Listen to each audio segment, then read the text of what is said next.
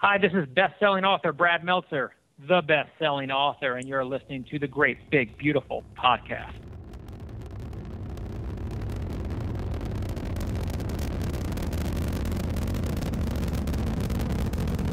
Have you ever been to Disneyland? Affirmative. That was definitely an e-ticket. I can't believe all the new gadgets they've got now. For a while, we didn't even have a house phone, not to mention laser discs, high-def TV. You are listening to the Great Big Beautiful Podcast.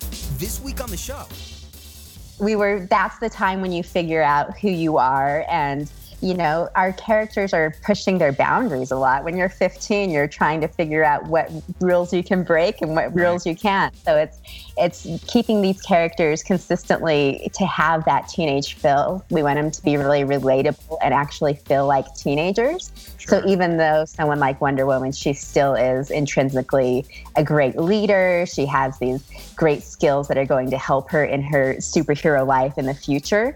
But it is pulling them back a bit so that she does have those moments where she is really relatable as a teenager. Here are your hosts, Jamie Green and Justin Connors. My parents just got back from Disney, and they came back with a shirt from Rogue One, and and they actually have Rogue One merch out there already. Oh, they've had it for a while, I think. Well, I mean, I'm here, like. I'm in the middle of You're in the far north. We probably will not get Rogue One merch here until 3 weeks after the movie's out. That's how. Okay. All right. I'm sorry. Continue. Yes. And my mom brought a shirt back, and I couldn't believe it. My mom thought it was Rey on the front of it. By the way, of course. My mom thought it was Rey, but that's okay. It was. And I think her name is Jin. Is that how it's you don't even know. Yes, it's Jin. Like the drink. Well, I wasn't sure if it was Jin or Jean or Jine or I didn't know. Jin. Jin. So it had her face on it and it has Rogue One written on it. And I was really happy because I remember when The Force Awakens came out. Like, it was so long ago. I remember when The Force Awakens way back then. We were trying to find some Rey stuff and it was just impossible. Absolutely impossible. And I think they're stepping up their game with the female. They learned a little bit. Yeah, the first wave of Rogue One toys that came out had more than one version of Jin, let's just say. So they learned from the whole "Where's Rey" outcry. So, and not to say that it's perfect, but it's better than it was. Yeah, exactly. It could have been # We want Jin and Coke. I don't know. But that leads me to say. That kind of leads into what we're interviewing about today, and the properties that are out there for girls within the geek world, and not to say that girls can't watch the regular superheroes and whatnot, but it's nice for a change to see something like this, the girl DC superheroes.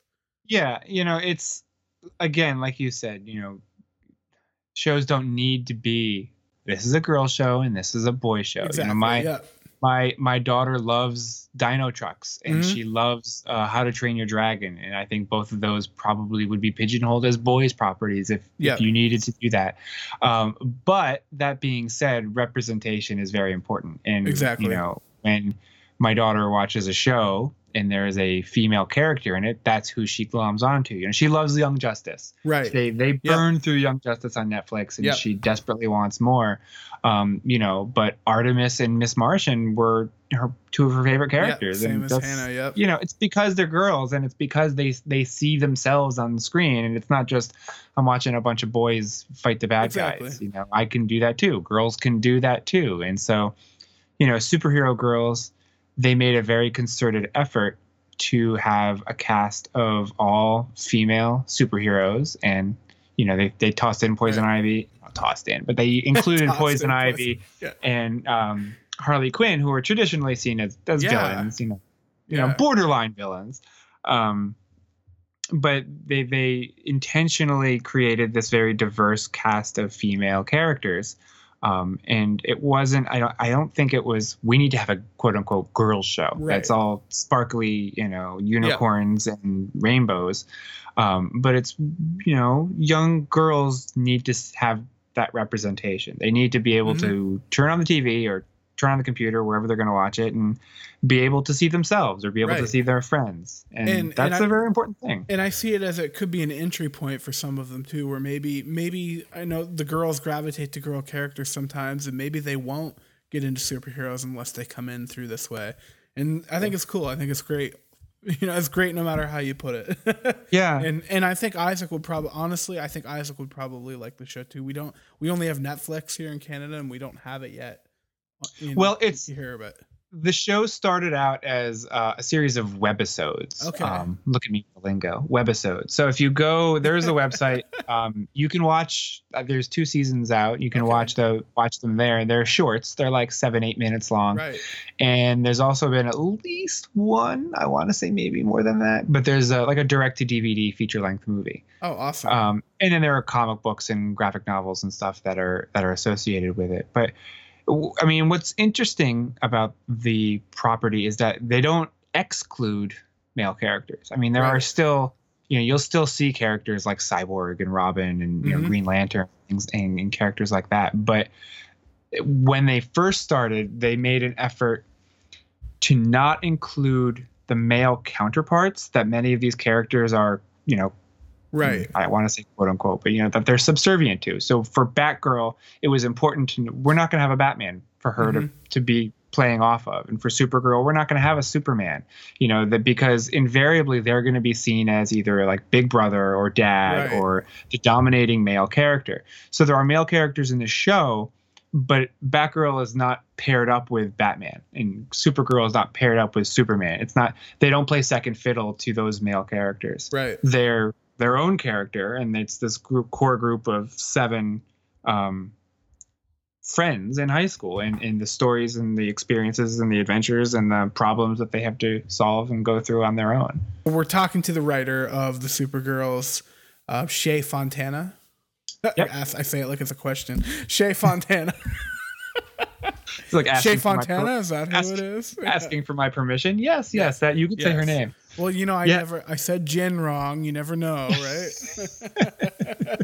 Yeah, she's the head writer. She comes from a history, an animation writing for a history of writing for animation. She's worked on a lot of Disney shows, and but DC Superhero Girls is the first show that's her baby. She was involved in the creation and the development of the show. She's head writer on it now. She also writes the comics and the graphic novels. So it really is.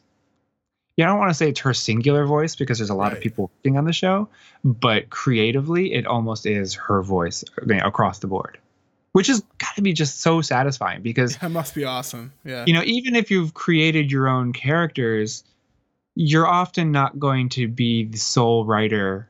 If there's an animated show and then they're making a movie and then we're going to do some comic books over here, there's other people that will be involved, and there are other people that are involved. But when it comes to the animated show and the comics, it's like she's the beginning and the end, which is really satisfying, I would imagine. All right, so we're gonna talk to her about the show and the book and the whole franchise as a whole, and also keep an ear out for what her involvement is with Disney on Ice. It's pretty cool, and how she sometimes comes up with the characters from the DC lexicon, where she goes for information is pretty reveal. It's pretty awesome. I think it's great. I love that you clickbait them. They're already listening. No. I don't want them to shut it off. I want them to keep going. I want them to get past our voices because once she starts talking, they're going to want to listen. But they've probably already skipped ahead. They don't want to, just fast forward to another 30 seconds, and you're going to hear the interview.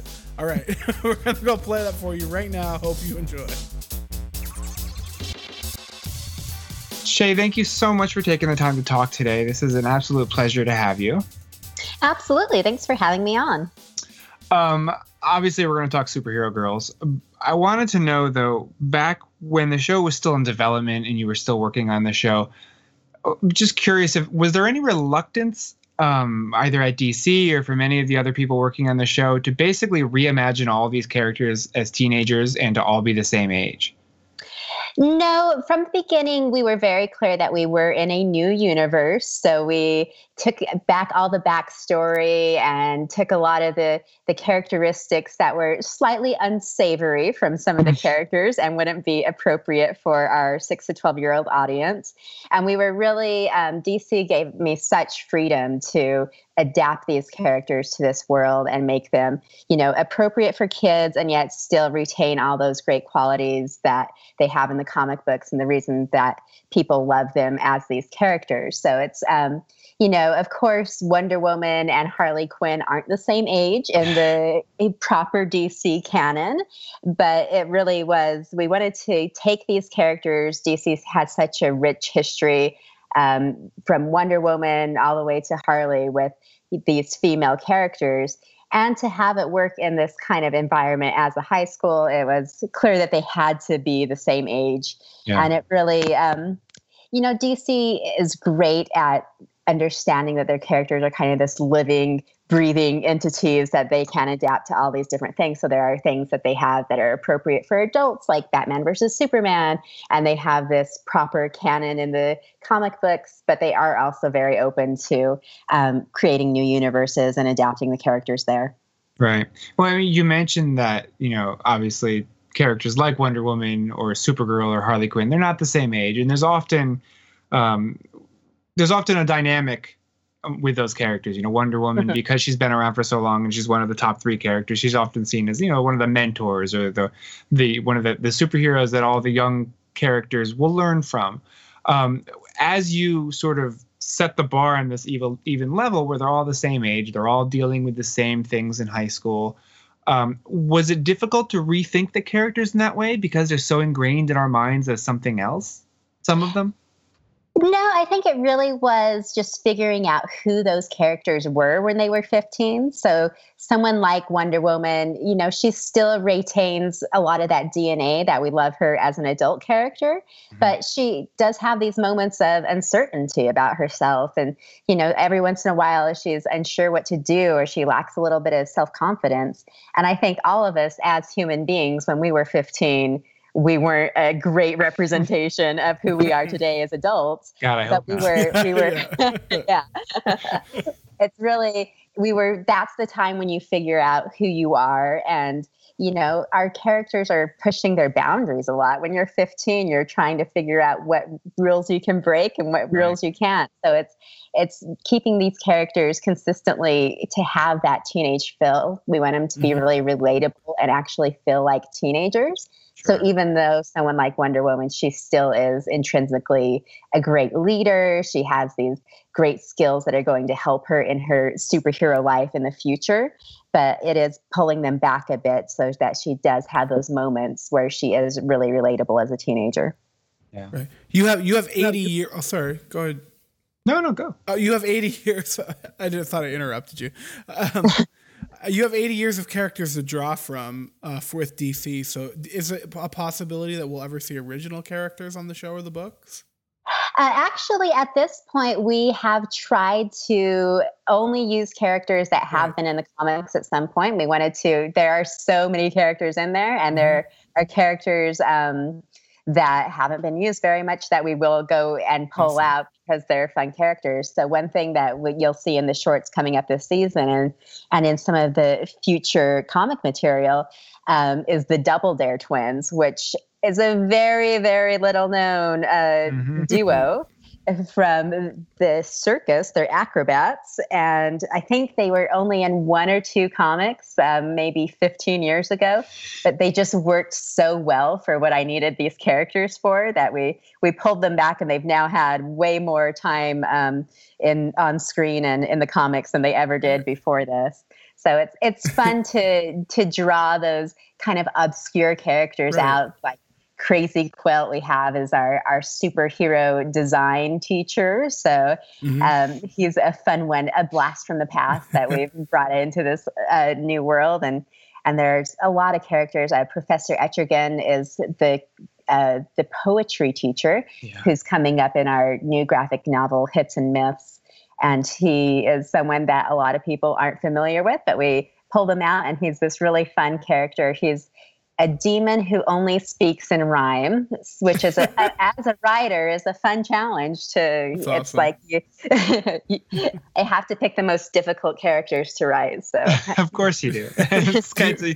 Do you have like a database that you can go to? You're like, I need a circus performing poetic teacher. Do you have something you can like search to figure it out?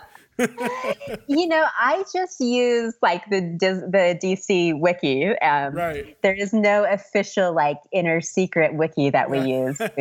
We rely on the fans out there on the internet to keep us honest on a lot of things. That's so funny. You're not the first person to have said that, and I often wonder where writers would be. What did they do before Wikipedia or the other in-depth wikis that people have created online? It's really so helpful. It's amazing. I bet. Is Superhero Girl something that you would have watched when you were a kid? Absolutely. It's really, when I was a kid, I had Batman the Animated Series, which was awesome, Lois and Clark. And that was my entree into the whole superhero comic world. But there wasn't anything specifically for girls or anything that really had a lot of female characters, even though Batman the Animated Series is where some of our favorite characters like Harley Quinn comes from. That's right. It certainly wasn't the female character story. So I think that this is something that I would have loved when I was a kid. And when I write, I want to make something that has that appeal, that is just something that kids would like and something that I would like when I was growing up. That's amazing. Something else that kids like is all the stuff that you can buy. When you find a show that you like, if it's got great stuff that you can beg your parents for, that's even better. And there's no shortage of Superhero Girls merch out there now. But as somebody who's so close to the show, you've got to walk into a store and see that stuff differently from the rest of us. So like what fills you with the most, like that kid inside of you who's just excited about what it is that you create? Like what fills you with the most glee? Like, is it the comics? Is it the new Lego sets, which look so totally awesome? Or the action figures? I mean, there's just so much that I think, like, if this were like my baby, which you must see it as, like, I would be over the moon to see some of this stuff. Absolutely. The licensing and merchandising people have done such a great job with all of the stuff that's out there right now. I got the Superhero High play set, which is pretty awesome. It has like a zip line that Batgirl can go down and an elevator and all this cool stuff.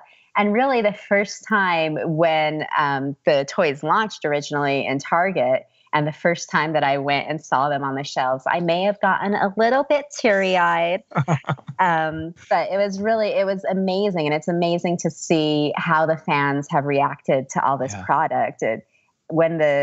During the initial launch this March, they sold out so quickly of all the action dolls and action figures. Mm-hmm. And then they've just been, from there, they've been really spreading out. There's all the play sets now. There's the Lego stuff coming out, which looks amazing. It's going to be a lot of fun. I mean, I think I saw today that there is a nail art set to get your nails done, just like the DC Superhero Girls. So they've really have just a huge licensing program going on right now, which is really great because a few years ago, if you were a little girl looking for a superhero t-shirt, mm-hmm. you could maybe get a pink one that had a Superman symbol on it. Yep. And that was it. So now it's really fun to go into the stores and see the actual t-shirts where little girls can show that they are fans of this this brand and fans of superheroes. I know one dad told me that his little girl had been made fun of a lot at school because she was wearing her superhero t-shirts, and the other kids at school said that those were just for boys. Mm-hmm. But now she has proof that she could be a superhero too, and that girls have their own superhero line. So that's awesome. That kind of thing is really rewarding for me. Yeah, I was gonna say, it's got to be so gratifying to hear things like that. Absolutely. It's really amazing to see how kids have responded and how it's given, they're, as a girl who was a geek growing up, you kind of feel lonely, but now it's those things that it's a way to find your tribe. It's a way to find people who are like you when you see someone else wearing a Batman shirt out. So it's really an exciting thing to help people, and especially little girls, feel less alone in that world. Yeah. And I know the action figures and the dolls I can't remember if it was last year at New York Comic Con or if it was at Toy Fair when they were sort of first unveiled, and they just had them in this, behind this plexiglass case, and there was this huge crowd of people who just wanted to see them because they were so excited to see that these, the amazing character design we'd only seen pictures of, from the show that hadn't come out yet, and then the dolls were there, and it was just incredible to see the excitement around what were essentially action figures, but they meant something so much more. Yeah, absolutely. And the 6-inch action figures that we do have out, those fit just fine with any action figure collection. So you don't have to worry about them being specifically for girls. You can get them for your own collections too. We may have bought a few. I have a daughter who loves them, but I may have pushed her to buy maybe more than she needed. I understand you were just at the UN for the Wonder Woman ceremony, right? I was not there. You were not there. I thought that you were. Go. I wish I could have, because it was really amazing. And it's amazing to see Wonder Woman 75 years old now, and she's really getting this great recognition.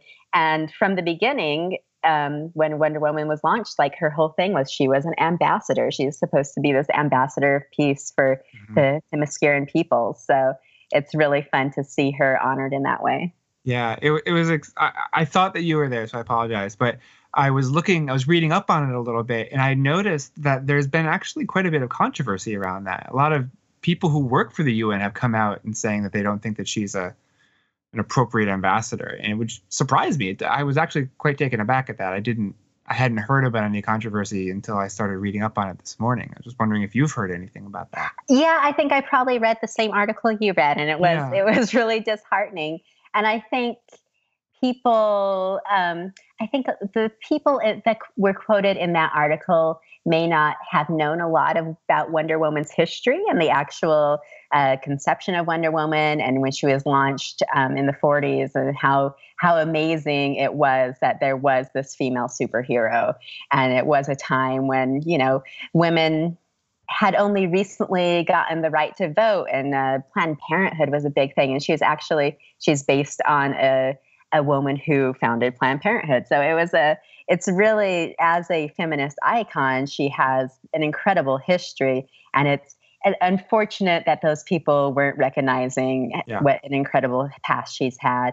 And even though occasionally she hasn't worn a whole lot of clothes in the comic books, I think you have to look at a bigger picture than that. And actually, in a lot of ways, that was part of her feminism, was when you were required to wear very modest clothes in the workplace and very modest clothes as a woman just in the world. She had this uninhibitedness about her. Sure. Getting back to the superhero girls proper, though, the comics and the graphic novels that have come out, they've been widely praised for just being just great kids books. They're none of the dark overtones that you see in the DC proper, and a lot of books that come with that so-called quote unquote all ages label sometimes not necessarily, sometimes aren't. But the superhero girls books are. As the writer, though, how much of a shift is it for you creatively when you move back and forth between the graphic novels and the show? This was actually the Finals Crisis book. Our first graphic novel was the first graphic novel I had ever written. So It was a really interesting learning curve, and it is a bit different than writing animation. You have to think about things differently. You really think in how the different little moments all work together to tell a story, rather than in animation. You're really thinking about how action and movement drives a story, and how that looks on screen, and which way things are going to be moving on screen. Whereas in graphic novels, it's really about capturing these precise still moments that are going to best move the story forward. So it's a bit different of a process, but it's been really fun to get into it, and I'm really excited about the Hits and Myth graphic novel, which is coming out November 1st. And I think it's going to be a lot of fun and really show our characters in these strong, independent female roles, and really they get to show off their powers and their personalities in ways that in the first one, we were still kind of establishing what everything was and this whole world. And now we get to really have a lot of fun and a lot of action. Yeah, that's awesome. Looking at your career and where you've come from, you worked on a lot of this is not your first animated series, and you've worked on a lot of different shows and projects, many of them for Disney. I'm just wondering how Superhero Girls compares to what you've done before. This one has been really fun because it is so me. Yeah. In a way that a lot of the shows that I worked on, you know, you're a gun for hire kind of thing, and you come in and you're imitating someone else's voice. But DC Superhero Girls is really, it's been my voice throughout. I started at the very beginning in developing the world and the characters and writing the Bible. And it's really just been so fun to actually put myself into the characters and really just get into it and make my own voice their voices. So it's fun to have that kind of impact. And, you know, all of the characters are, as any writer knows, is all the characters become just different aspects of you in different ways that you relate to the world. So it's really fun to have these characters, and even though they have these strong histories and this strong personalities already established, you kind of get to change them and modify them and play with them in little ways so that they are a reflection of who you are as a writer, and bringing that into this kid space, which they hadn't been in before. Yeah. Something I was thinking about is, you know, you've taken these characters that everybody knew or thought they knew and put them in a new environment, you know, made them all the same age, recast them as high school students. And now that you've had all these opportunities to explore who they are and sort of fleshed out them and their relationships to one another, if you were to go in a different direction with them, the same characters that you've already developed, would you want to age them up or down? Do you think that it would be more interesting to tell stories with them as adults or as even younger kids? Oh, interesting. I don't know. I would love to do a younger Batgirl series where she's just off in Metropolis solving little like middle school mysteries. I think that would be hilarious. I think either side of the spectrum has a lot to offer. So certainly they're as older characters, as adult characters, that's been done a lot more. Yeah. So I think it's a little bit more appealing to me as a writer to look at the more kid side of them. Yeah. That would be a lot of fun too. Yeah, absolutely.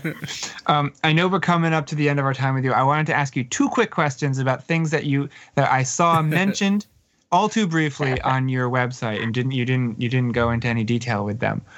Disney on Ice, what did you do for them? I've written 2 Disney on Ice shows.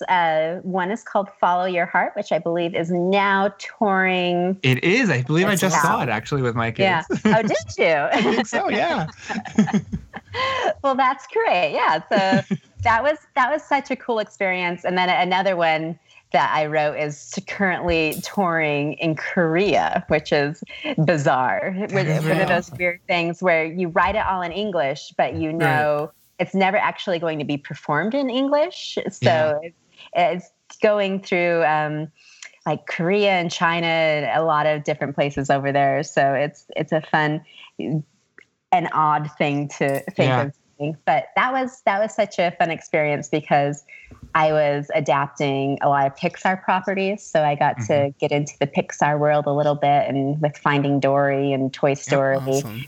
And it's been an Inside Out was our big one. So it was fun to play in that world, which, I mean, Pixar is the greatest at what they do. So it's really fun to just have a little bit of that magic in your life. Yeah. And actually, we did just see that one last week, the Inside Out and Finding Dory one. So yep, that's the one I wrote. My kids loved it. That's amazing. That's excellent. You know, the whole Disney on Ice thing, I didn't know really anything about it before I started working for them. Yeah. And it's kind of one of those things that as adults, you're like, wait, they're ice skating and they're singing songs. That seems silly. But then you go and you see these 3, 4, 5-year-old kids, and it's the greatest thing in the world to them. They're all singing along with it. And it's really magical when you're there to see how these kids get into it. And they're often very impressive productions too. Yes, really. They're just traveling shows, but they have really amazing sets and special effects and costumes, and it's amazing. Absolutely, yeah. Yeah. And really quickly before we go, roller derby? You play? So I play roller derby. I actually haven't been playing recently because I hurt my knees. So that's not the fun story you want to hear. But Are you on a team? I am on a team with the San Fernando Valley Roller Derby. Awesome. Okay. I'm a Balboa bandit. Nice. What position? I'm a blocker. Awesome. And finally, what is your derby name? I know all the roller derby people have names. First name, Shea, like my actual name. Right. Middle initial, Q. Mm-hmm. Last name, Off. Shea Q Off. Nice. Awesome. Nice. That's amazing. I wish we had more time with you. This has just been a fantastic conversation. So thank you so much for joining us, though. Thanks for having me. It's been really fun. Well, that's it for this week on the Great Big Beautiful Podcast. Silence. Sorry, I'm coughing over here. No, that's okay. That's it for this week. And yeah, I love. I don't know why. I love that that's how she goes to Wiki, like the DC Wiki. I think it's awesome that the fan communities are so strong. Yeah. That, it's such a wealth of, a wealthy spot for information these days. Yeah, and she's not. I mean, I wasn't kidding. She's not the first person. I mean, we've talked to a lot of people. I mean, I want to say a lot of the Star Wars people definitely go to Wikipedia. Oh yeah, they've referenced it when we interviewed them. Yeah, absolutely. Sure. And I don't know. I mean, if anybody listening, if you've not looked at Wikipedia, please do, because it is crazy detailed. Like, you pick anybody. It's a good place to start. Pick a character. A character, no matter how minor, from the original trilogy, from the prequel trilogy, and I guarantee you're going to be scrolling for about a good 3 minutes nonstop because there's that much information that people have compiled from all the different books and games and comics, and it's nuts. Well, and you name it, if there's something out there, there's probably a wiki for it. Like, I just got done doing a full run of all the Friday Night Lights because I didn't watch it when it first came out. Mm-hmm. And there is a Wikipedia for Friday Night Lights. Like, anything. And that's not even as big as Star Wars, right? And there's a Wikipedia. There's a Lostopedia from Lost. If there's been a show that's been on the air for more than like 2 or 3 seasons, there's probably a wiki for it. All right. So there needs to be a Great Big Beautiful Podcast wiki. So we're only on our second year right now. That's true. Maybe once we're 4 or 5ish, we'll get some fans that will want to do it. We'll get some fans who will put it together for us. And they'll like piece together personal information about us based on what we reveal. That's a little creepy. That's a little creepy. I don't know. All right, guys. If you want to get in touch, you can contact us at the Great Big Beautiful Podcast on Facebook and Twitter, and you can also call us. Jamie, you have our phone number? I do. 301-825-5653. Call and leave us a message, and we will play it at the start of our show, right where the liners are. We'll put you in there for sure. We will. Yeah, I promise. We promise. We will do it. Unless you ask us not to, and then of course we won't. Yeah, of course. We'll put you at the end of the show. Unless you call and you're like, "You guys are jerks. I hate you." Then we'll definitely put it on. Yeah, then it's going in. Yeah. Oh yeah. Hate mail's good. We'll take it. We like that stuff, man. Exactly. All right, guys. I'm Justin at 140 Justin C. I'm Jamie at the Roarbots. And we will see you next time right here on the Great Big Beautiful Podcast. Take care. Take care. This podcast has been a production of the Geek Dad Podcast Network. If you've enjoyed this content, please consider supporting us at patreon.com/geekdad. This podcast has been a production of